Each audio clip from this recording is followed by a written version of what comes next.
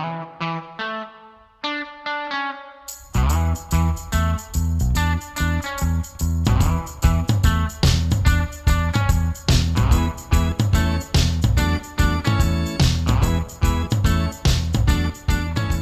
everybody, welcome to the bonus episode of Cue the Duck Boats podcast with a very special guest, Mr. Connor Green. Connor, how you doing today, buddy?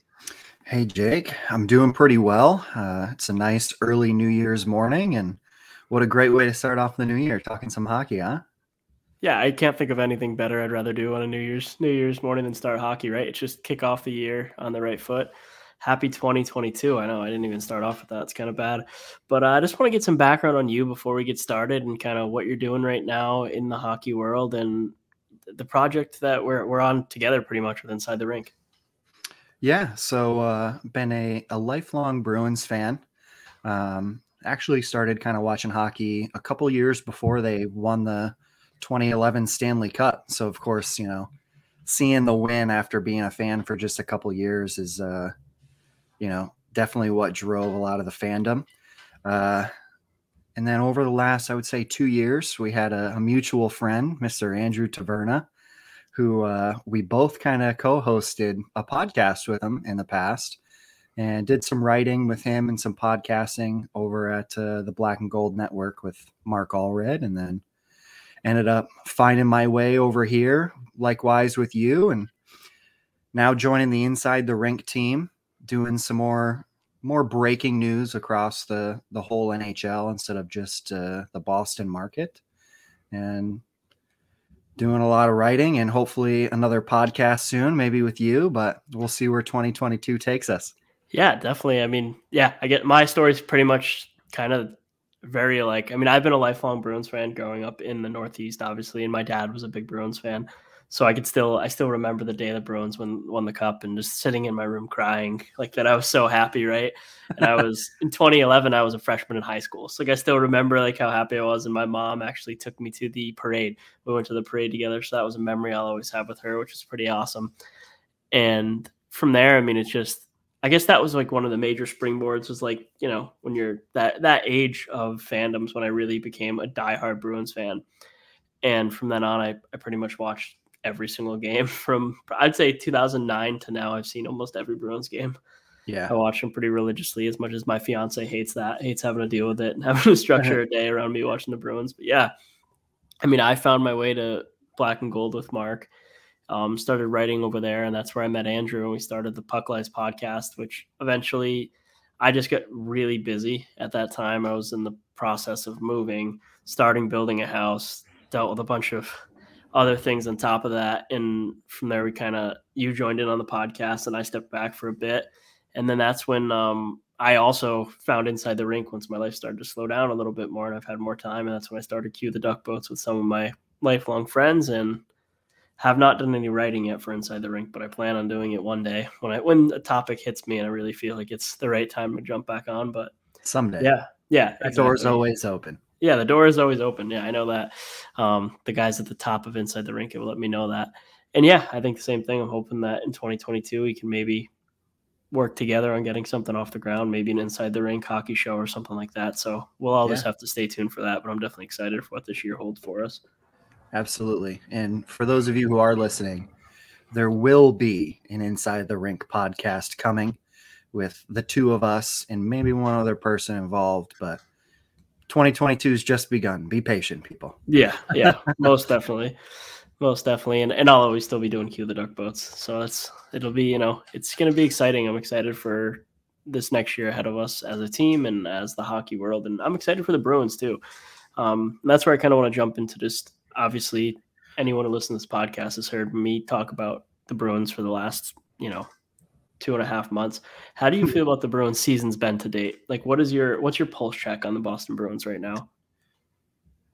They are struggling more than I think management and ownership expected.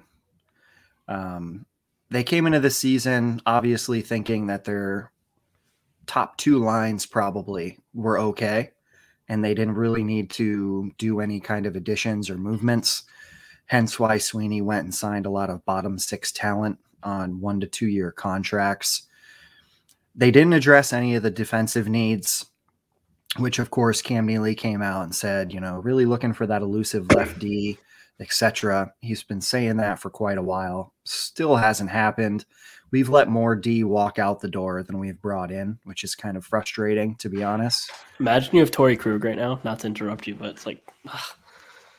Yeah, I mean, even the shell of Zdeno Chara at this point could, be somewhat of a help on a bottom pair, contrary to many people's belief, because he has regressed. So, I mean, good on Don Sweeney for noticing that, but I don't know.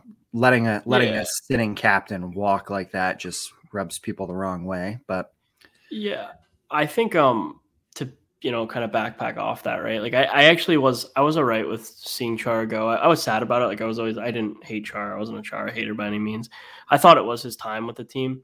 I just think the decisions they made around it were incorrect. You keep Krug and things look different on the D-core. It just does.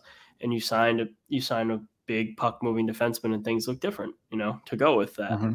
It just, the team would look different. And not to say, as much as the defense doesn't pass the eye test this year, they do pass the analytic test, which I'm not a big analytics guy, but they do pass it for what that's worth. I think it's worth mentioning. But yeah, I agree with you. I think that they looked at the idea of a Hall, Smith, Coyle second line, and they thought that it was really going to work.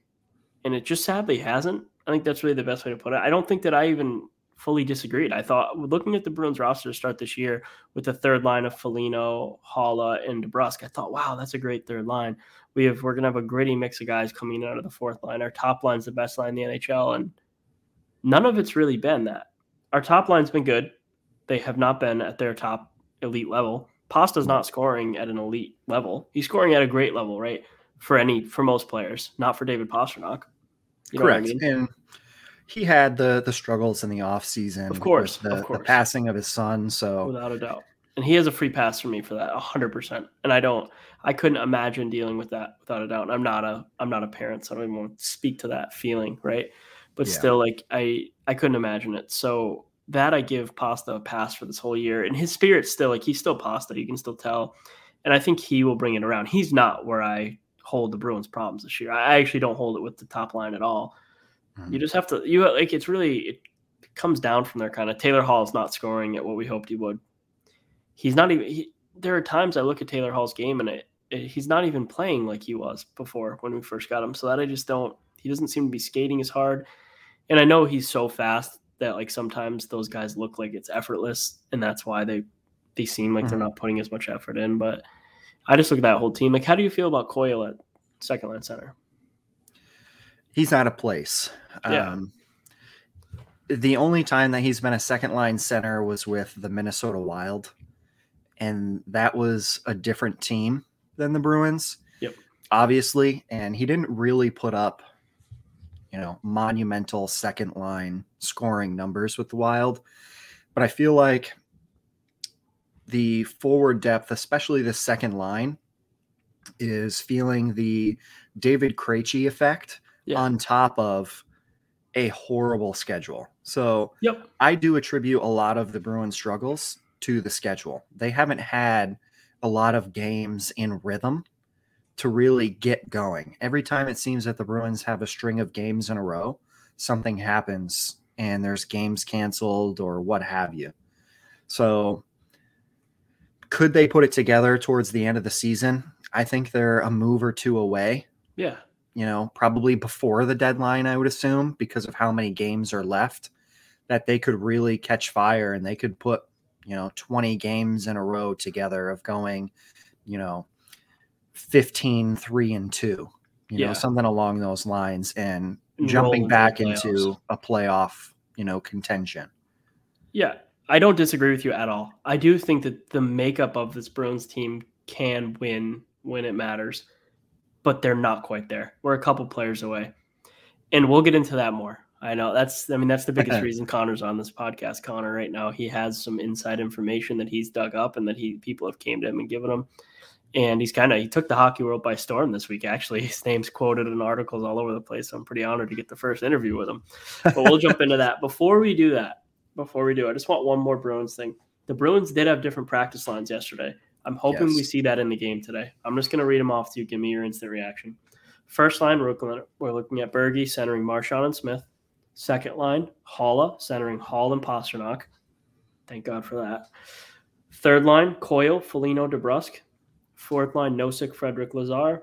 Your top D is Grizzy and McAvoy. Then you have Riley, Carlo, Forbes, and Clifton. How do you feel about it?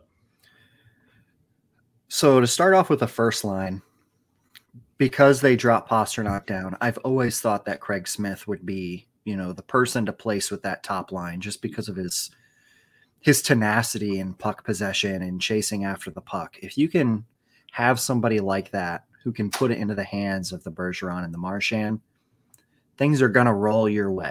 That's point blank, period. Now, I think maybe Bruce over the holiday break here spent a little time on Twitter because the fans of Boston have been crying to put Hall and Pasternak together on a line.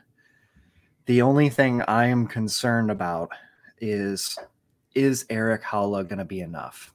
We saw some production from him in Vegas, but that was also when Vegas had a really outstanding year from just about everybody on their team. That's a hard year to really it's hard to look at that. It's kind of an anomaly that year. It was a bunch of guys who really banded together and worked hard. And Vegas has been good since, but it's been with a large group of different players, really. Yeah. Sorry if you hear my dogs barking.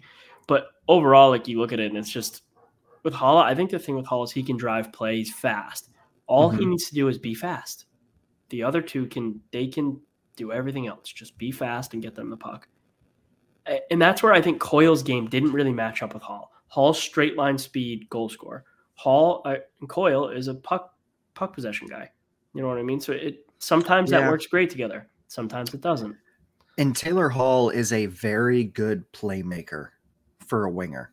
He's always been very good at dishing the puck to other players on his line. Yeah. Look at his MVP season. I mean, yeah. Without a doubt. I agree 100%. I don't know. I think that it's going to work, but I don't think it's going to be because of Erik Haula. I think Erik Haula is going to put up points because he's getting the space and the puck from two other elite playmakers and scorers. Yeah, I agree. I think you're 100% right. That's the only way that works for him. The third line is interesting. It's actually the third line that I would have liked them to start the year with, really. Ideally, you have a different second line center, and that's your third line. I think it could work. I think it could work well, but, I mean, we don't even really need to get into the fourth line. The fourth line's kind of just, it is what it is, and I actually like it. It's there. It's going to work. It's going to do its job, I think. It might not, but we'll find out. Before we transition out of here, Decor, do you like what you see? I'm not sold on Riley. Me either. Last year, he gave me a lot of promise. I was really high on him when they signed him to the $3 million AAV contract. I was like, okay, solid. I mean, serviceable defenseman. He's going to play, pretty much every game, but he's not putting up those numbers. I'm not seeing it. I don't know what's wrong. He put up 18 assists on a horrible Ottawa Senators team last year before he came over to the Bruins.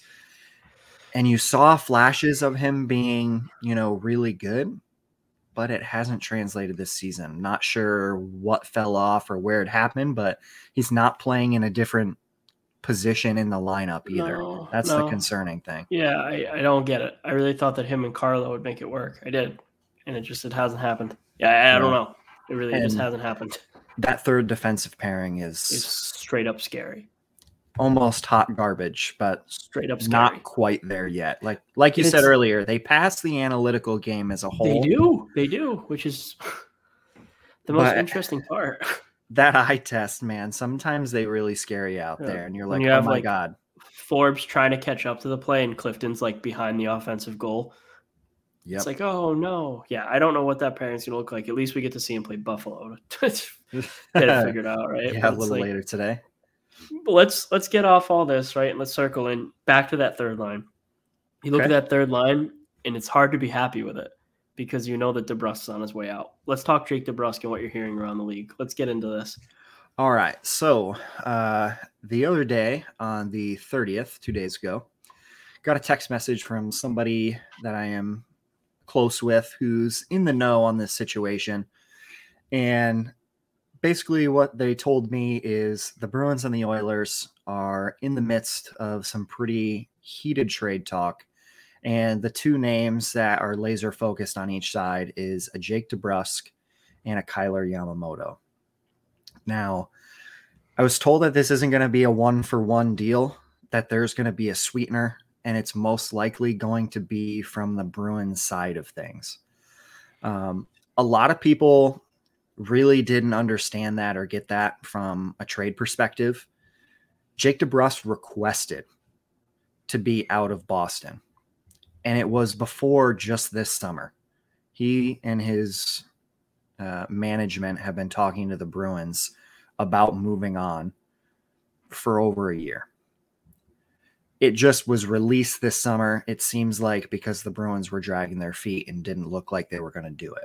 I feel like the Bruins wanted to try and hang on to him and just let him walk this offseason. It's not really going to pan out that way now. Jake DeBrusk right now, his AAV is a 3.675. So it's not awful on the cap, especially if he does return to what he has shown in the past with the Bruins. Oh, then it's a good contract. Then it is. It is. Now, one of the issues with his contract is his qualifying offer this offseason will be around $4.1 million. Correct. It's going to be a pretty decent upgrade. And for what he's producing right now, that would be an overpayment. Now, where the Oilers come in, the Bruins are probably going to add a draft pick or maybe even, a lesser prospect just on cap alone. So one of the big things that I keep seeing is the Oilers don't have cap space. The Oilers don't have cap space. You're right. Right now they don't. But they have some other irons in the fire here. They've been working on trying to move Koskinen, one of their goaltenders who really hasn't panned out. Thank you, Peter Chiarelli, for signing him to that awful contract. We know how that feels. King of the old boys club. Right? And he signed him to that contract the day before he was fired or the day of he was fired. Yeah, it was like the day before. And another contract that they're moving, and this actually surprised me among with some other people, is they've actually looked at trying to move on from Tyson Barrie, who they just signed to a little bit of a contract extension. They have Duncan Keith there, and they have Tyson Barrie. I believe Barrie's right around a $5 million AAV. Koskinen's about 4.5. So everybody knows the Oilers now, after yesterday, crying for goaltending help on top of it. Here's what I see from an Oilers perspective. I believe that the Oilers are going to move Koskinen before the deadline, whether it's to Buffalo or to Arizona with a sweetener. They will dump his entire contract. So they're going to free up about $4.5 million on the cap. Now, between Yamamoto and DeBrusk, for what this trade rumor here is concerned, there's about a $2.5 million gap. So you have about $2 million left over right there for a goaltender. The other thing to factor in is the taxi squad is back. While there are rules to the taxi squad this year, the Oilers are going to be able to shelf some cap space, just like every other team in the league, by stashing people right onto the taxi squad. So this is not going to be a cap issue, in my opinion. I think this is just going to be a secondary trade that the Oilers go to make. I think their big swing is to offload some cap space and to find a goaltender who's serviceable.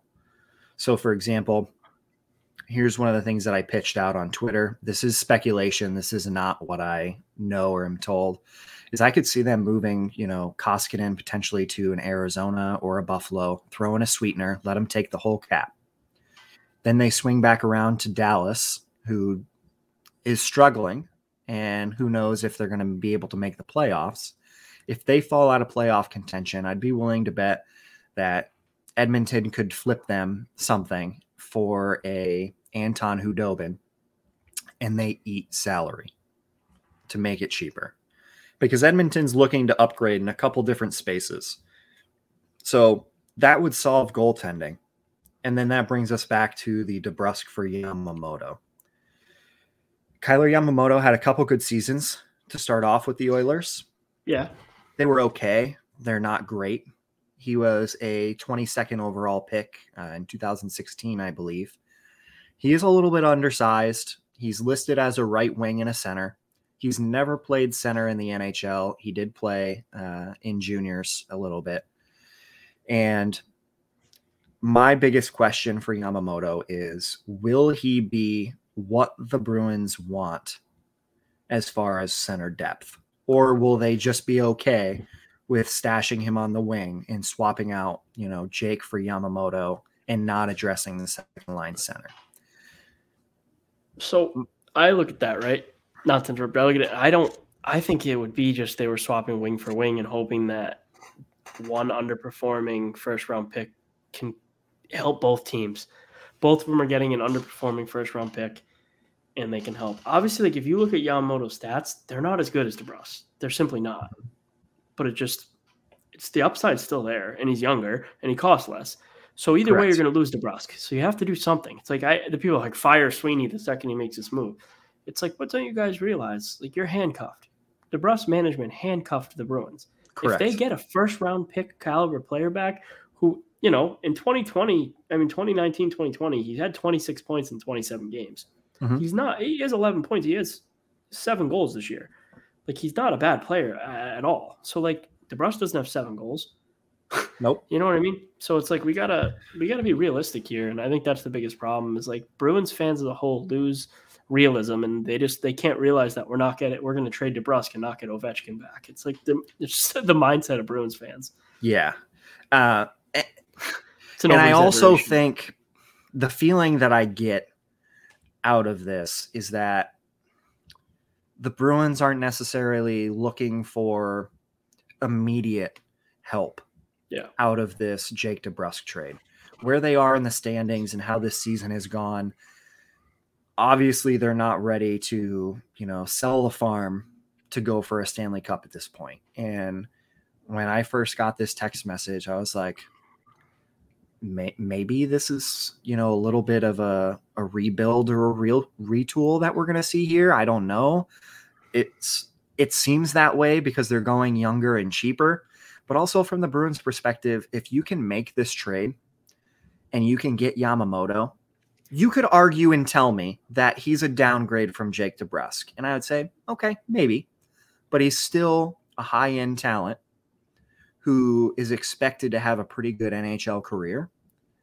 And you could potentially shave $2.5 million off your cap that you could then spend elsewhere, which I think is the biggest draw of this trade for the Bruins. Yeah, I agree completely.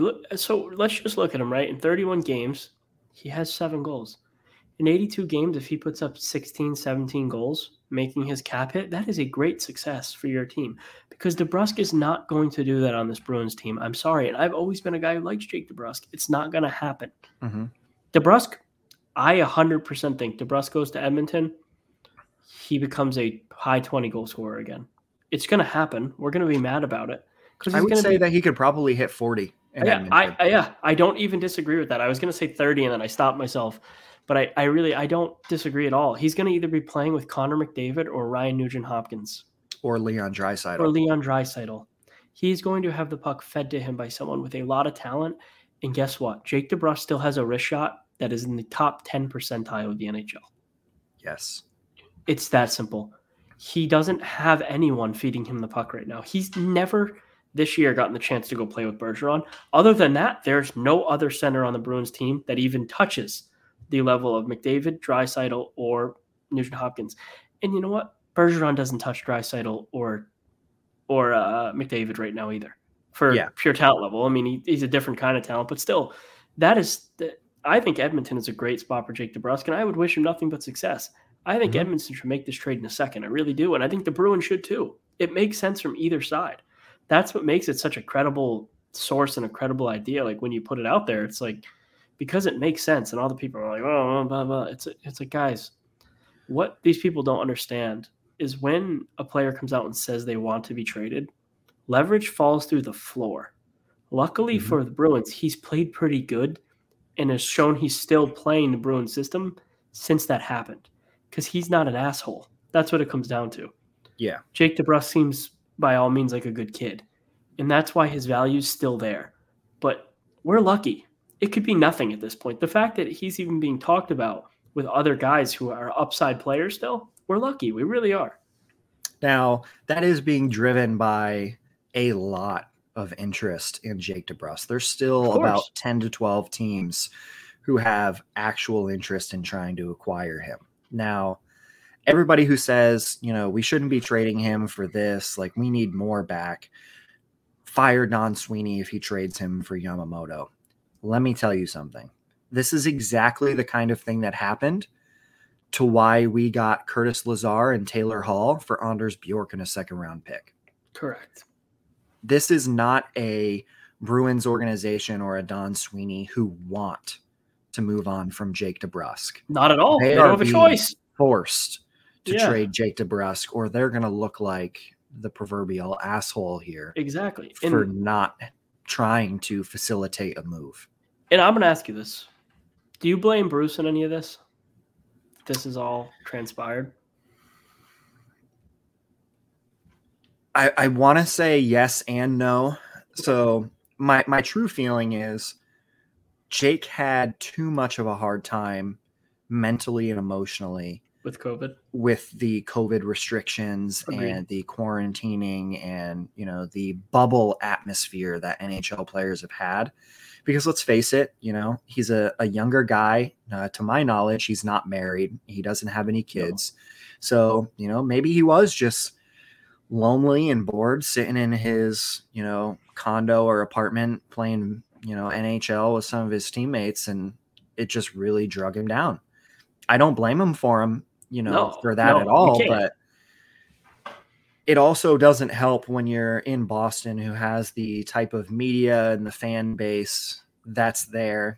They're not always the best when a player is struggling, and they definitely help push some people out of town, which, surprising Tuukka Rask wants to come back. But I think the beat down of the media and the fan base on top of his struggles, mentally and emotionally because of COVID really is what drove him to not want to be here anymore. He just needs something new.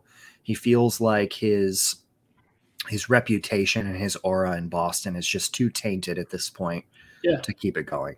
And I guess you're right. I mean, I would think the fans play a lot in that too. I think for a young kid, right? Like you're on social media, you're on all these platforms, you see what people are saying about you. At a certain point, you have to be like, all right, screw this. You know what I mean?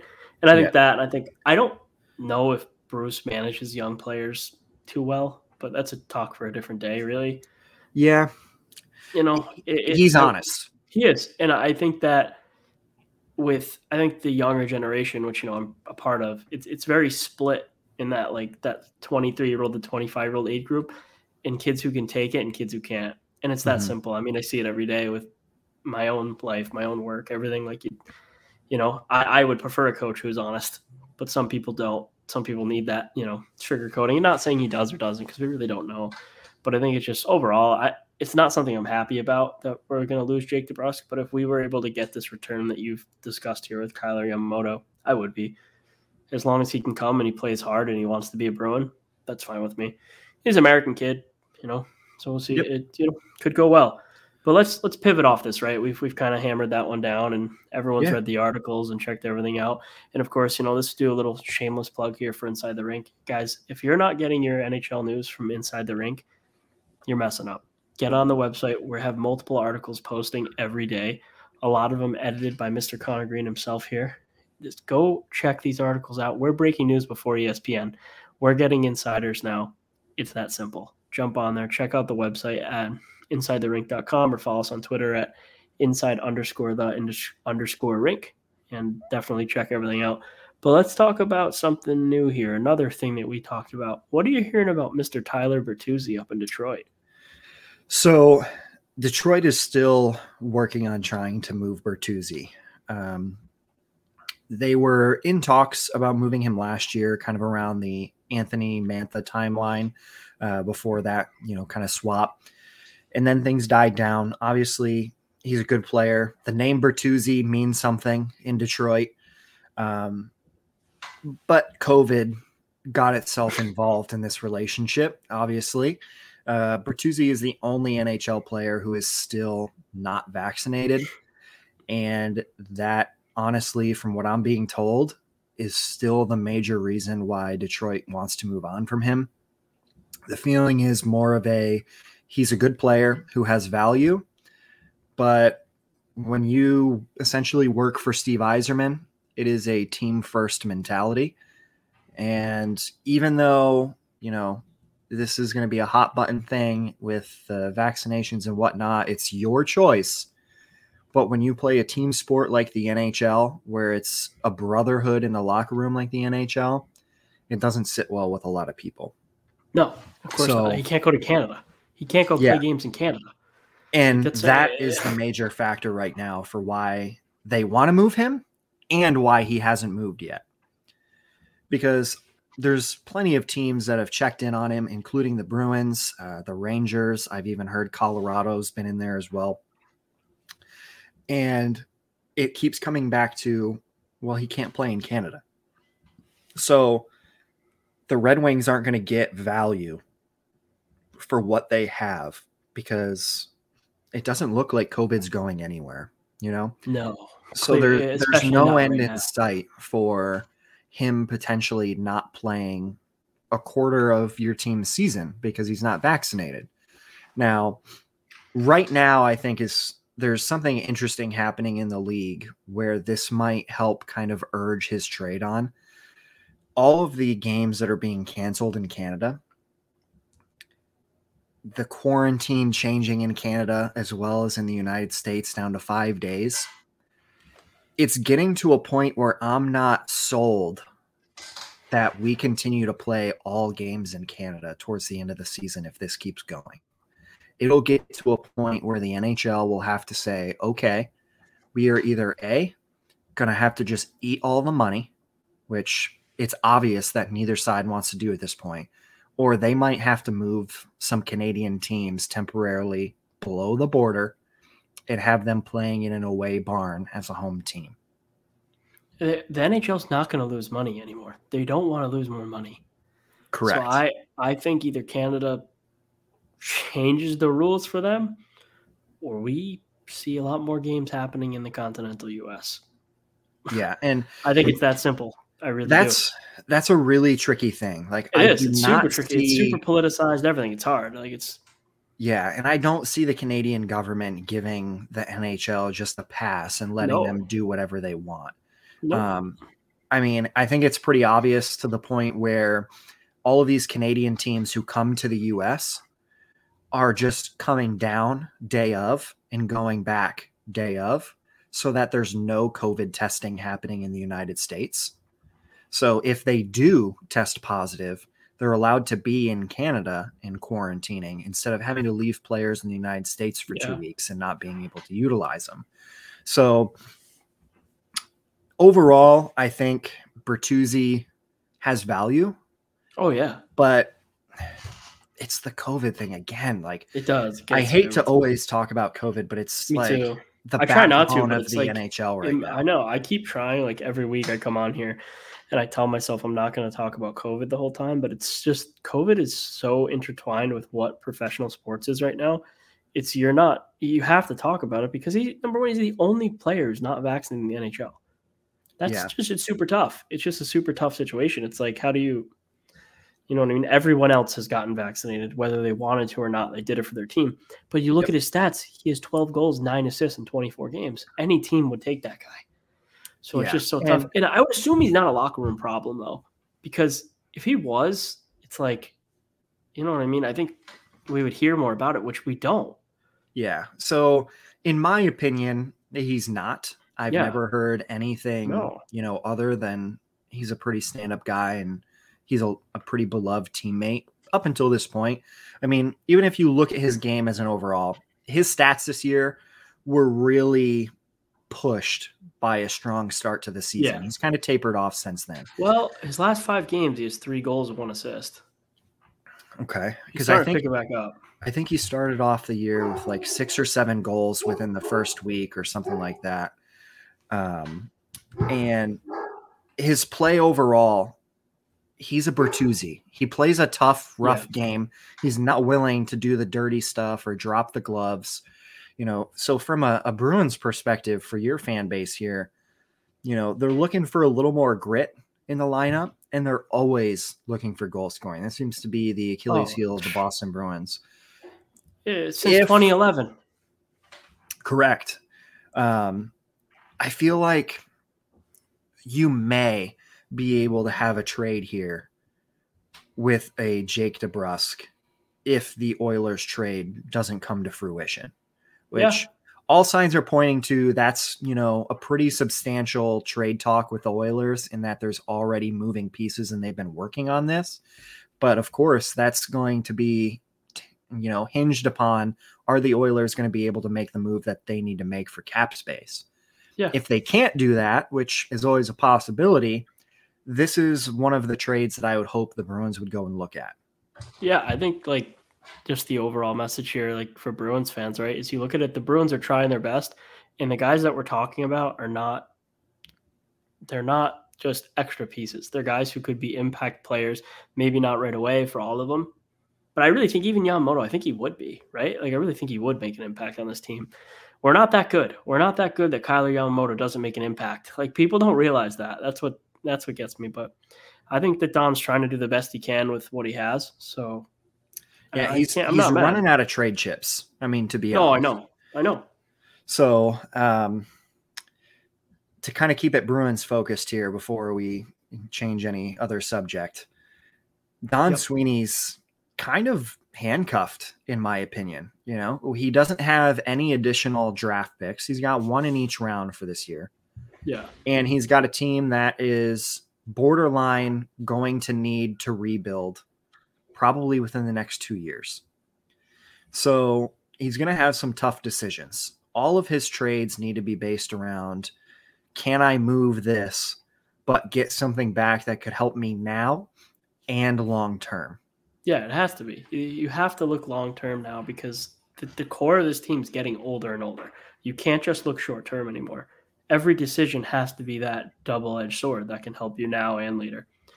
We can't sign any more Nick Folignos. We can't. It's not working. It doesn't work. We can't sign any more David Backuses, any more John Moores. We have to look towards the future, or we're going to become the next Detroit Red Wings. We're going to become the next team that falls from graces. And I really hope that doesn't happen, but I could see it happening. So, and we're also banking on guys who we've drafted like Fabian Lysell and Johnny Beecher and Brett Harrison coming in and making an impact. So we have to hope on all that because the group before them simply hasn't. You know what I mean? So I'm not going to go talk 2015 draft and all that, but they haven't. They haven't made an impact. We don't give enough look to Vakanainen, who hasn't made an impact. Yeah. Jack Studnicka, a guy I want to see make an impact, and I think he can, and maybe hasn't gotten the correct opportunities, but he hasn't. Yeah, I think this current season that we're in is going to dictate where the Bruins go for the future. So Agreed. This last offseason, pretty much everybody that was signed was on a 2-year deal. So my thoughts are, if this season doesn't go well, it's not guaranteed that Patrice Bergeron even comes back at that point. He may look at the team and say, you know what, this just isn't going to go anywhere. I'm just going to, end it on a good note and not play until I suck. And then that leaves Don Sweeney with a really interesting next year. He'll have about half the lineup who's on an expiring contract, which he could be, dealer Don again, like he was in his early tenure with the Bruins, and start moving, the Hala, the Nosek, the Foligno. And in my personal opinion, this is really not going to be popular with the Bruins fans, but I think you're going to have to trade Brad Marchand over the next 2 seasons if you want the Bruins to turn the organization around. I disagree. I don't think they do it. I don't think they would do it. I don't think Brad would want to go. I don't know. I think that he ushers in the next core. I do. I think he stays. But there isn't a next core, in my opinion. That's the problem. No, you 100% can build around Pastrnak and McAvoy. Pasta, McAvoy, Hall is signed to that, and he still has the age where he can do it. That's your next 3 pieces right there. Carlo, I know it's hard to look at, but like if he can step up a little more, you do have the basis of the next core. You just need these Jack Studnickas, these younger guys to come in and push. That's what it hinges on. I think if they can come in and prove that they can play here, then we don't have to move a guy like that. But if we're going to go a full rebuild, I think out of respect to Brad Marchand, it would be up to him. I think if we're going full rebuild, he should have the choice. You know what I mean? But I think it'll be somewhat his choice, but let's be honest. If the Bruins let Chara walk and Krug walk, I think they're going to be okay with potentially moving on from a Brad Marchand. He's not Patrice Bergeron. Like, no. If they traded Bergeron or didn't offer him a contract to come back, the Bruins fan base would probably burn the TD Garden to the ground. Course. Without a doubt. But is Brad Marchand, sort of up there in that Bergeron echelon? Yes. Yeah. But I also don't think, because of the way that he's played and the persona that he has, it's not going to be as difficult for people to look past. Now, it would be for me. The interesting thing that you said about the Bruins core, you have one defenseman who's your stud defenseman, which you need. Yep. You have a top winger. Yep. You don't have a center. You don't have any center. I know. And for me, in my opinion, to have a successful team that can compete, you need 3 things. You need a good goaltender, which I believe the Bruins have, even without Rask. Yeah, I did forget Swayman in the next core. He definitely is a part of it. And I think Ullmark will be better than what you're seeing. Yeah. I think when goalies change teams, it's a rough transition because you're completely changing how the team plays in front of you, but that's a conversation for another day. Yeah. So I think you have the defensive, pair there that can get you with a McAvoy and a Carlo. That's a 2 defenseman setup that can get you somewhere. Yep. And then you've got a goalie tandem that will be more than serviceable. Yep. Now, I don't think that a winger is going to be a make or break part of your team. I think you can kind of swap them out willy-nilly and get production if you have a stud, no shit, number 1 center, which the Bruins don't have any in their system, period. No. Even all these prospects that you're talking about, of them are none of them are going to be a number 1 center. Top 9, maybe. They're not. No, they're not number 1. They're borderline top 6 players. For me, that's where Brad Marchand comes in. Because let's be honest, because he can garner pretty much anything, I think, right now. So if you look at, the Jack Eichel deal that happened. Man. So Jack Eichel got the Sabres essentially 4 pieces. Handcuffed with the surgery, him not wanting to be there, they didn't want him. Brad Marchand is probably still going to be a 70 to 80 point a year player when this time frame that I think he gets traded comes along. I think it's pretty easy to assume that you could get a number 1 center prospect, like a really blue chip prospect, and potentially a roster player and 2 first-round picks for a Brad Marchand. I don't disagree. From a contending team. I just don't know if it happens. I can't agree with you on that happening. Just at my core, I can't. I don't think it's completely out of the realm, but I just can't agree with it. I can't do it. But I see your point. Do I think it would pulls help at the heartstrings? Do I think it would help them? Yes, but does it pull at the heartstrings and I won't accept it? Also, yes. But I don't know. But we're not there yet. We're really not. Like we're not there yet. So it's tough to. I mean, we could go and make a trade and get a center. We could draft one. Like things can happen. It has to happen. If not, this team falls apart. There's no doubt about it. When Patrice Bergeron leaves, you have no heir apparent. None. Mm-hmm. And the Jacobs family does not want to be missing playoffs. And that's another reason I think that some hands will be forced here. Oh, of course. To make some unpopular moves to reset the team to compete. Yeah, it's, I'm hoping we get 2 more years out of it before we have to rebuild. That's all I'm hoping. But who knows? We might not. We really might not. Knock on wood. I know. We really might not. But who knows? But I think that's a pretty good jump into what we feel in the Bruins. Do you have anything else around the league that you're hearing, or? I mean, I guess you not- kind of went over it pretty much. Yeah, I mean, I went over some of it. One of the other things that I'm really trying to look into to see if I can get any more information, just solely for the fact that it intrigues me, is Jacob Chychrun in Arizona. Me too. The Bruins have also been linked to Arizona because of some other players, mainly Phil Kessel, but they're also being tossed into the Jacob Chychrun kind of sweepstakes here. I don't know that he will even be moved this season. This kind of feels like an off-season move to me, but they're essentially one of like 6 to 8 teams who have actual interest in it. They're looking for a Jack Eichel return, and never mind. It doesn't make sense where they're at. It's obviously going to fall.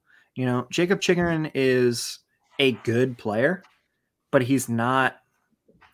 They always like try an elite level player. Didn't happen. But I understand where Arizona's coming from. They're trading off just about anything that's not screwed into the concrete. That's because Bill Armstrong is a good hockey mind, and he was dealt the worst hand possible from top to bottom. So it's just, you know what I mean? So it's just, I think he's trying to do whatever he can to make this be a success. Bill coached me a little when I was younger, and he actually, I went to a lot of his hockey camps. I actually know him personally. He's a good dude, and it's just a tough situation, I think, for him. And that whole, but he is a good hockey mind. So I think he's trying to get whatever he can out of these players that are good, so he can friggin' rebuild this team before it's too late. And I don't know. Honestly, he's done a phenomenal job. He gets there, he loses his picks, right? And then it's like the old regime drafts a player who should have never been drafted. All this stuff happens, and he just gets this. He was just handed the worst situation ever, and it's like, what is he going to do? That's what people don't realize. He was getting blamed for that pick. He wasn't allowed to be a part of that draft. Mm-hmm. He wasn't allowed to have any input or be a part of it because he was still on St. Louis's system there.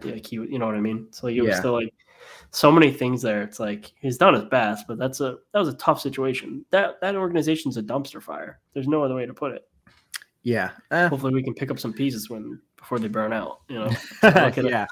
I mean, so the Jacob Chychrun thing here for me, and this is just kind of my educated guess, is that the Coyotes and the Bruins in their talks probably would, the ask would be something along a Jake DeBrusk, a Jack Studnicka, and then throw in maybe a first and a second round pick. Can't do that. That's tough. Can't do that. I mean, would you be adding, a top flight defenseman who's signed to, a pretty good contract? Yeah, it doesn't matter. Yes, but no more first round picks. Arguably, your best center prospect would be going the other way on top of a first round pick, which could be honestly in the top 10, the way the Bruins season's gone so far. That one's really hard for me to stomach right now. And that's another reason why I think a lot of teams aren't, jumping at it here to make a move for Chychrun. And like I said, I don't think that he's going to be traded during the season. If he does, it'll probably be an off-season thing. But the Coyotes don't want to move him. But if somebody's willing to give them, 4 pieces for him, why not? I could see a team like Toronto shocking everyone and doing that, offloading a couple players, get themselves in a better cap situation and grab a top flight defenseman. But who knows? So actually, if you want to take Toronto Maple Leafs, for example, I'm just going to ask kind of a rhetorical question here. Where is the Maple Leaf strength? It's on their forward depth. Yeah. So there's been a name that's been, always tossed around in Toronto. William Nylander. Boom. There you go.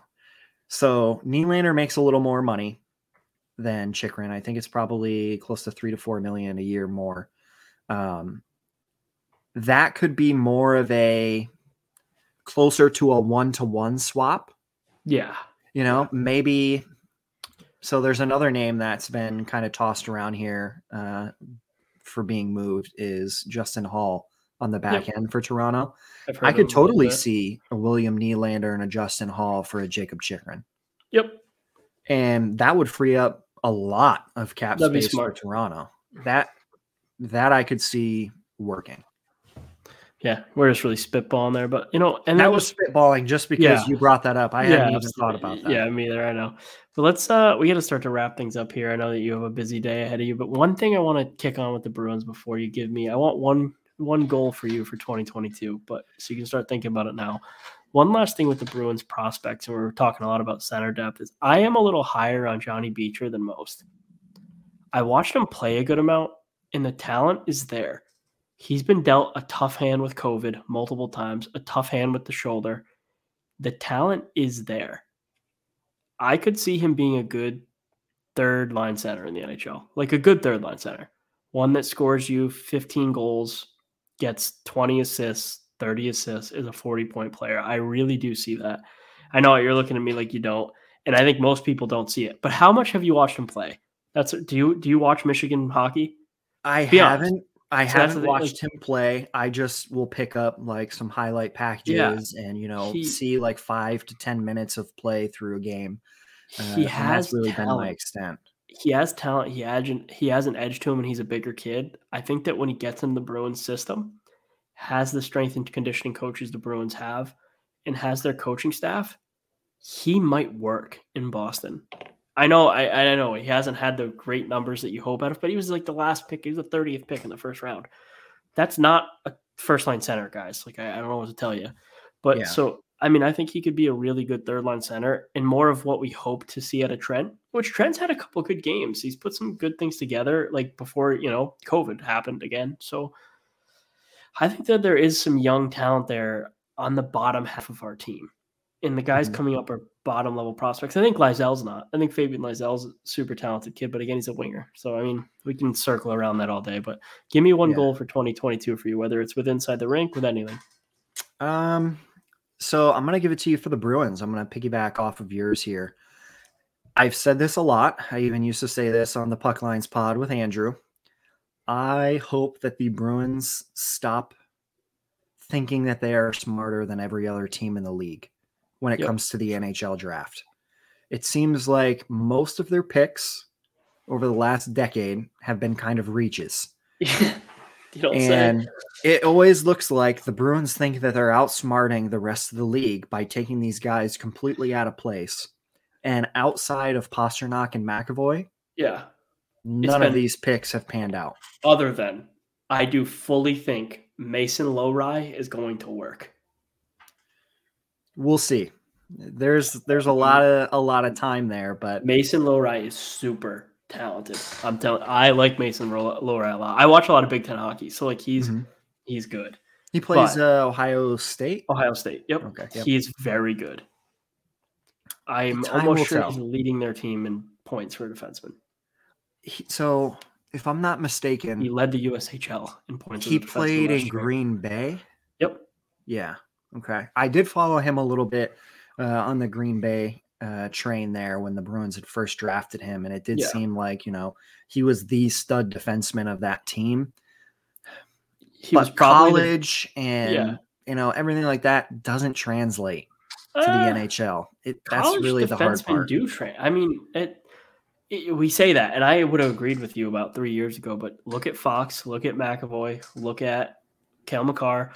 These guys are translating. It is working. Is he at that level? No, he's not. But I do think he's going to be a good player. So that's somewhere to look at. I think if I had to give one goal for 2020, it's that we get 2022. 2022, yeah, that was bad. I don't want to relive the COVID again. No. Oh, trust me, the last 2 years, I'm good with them.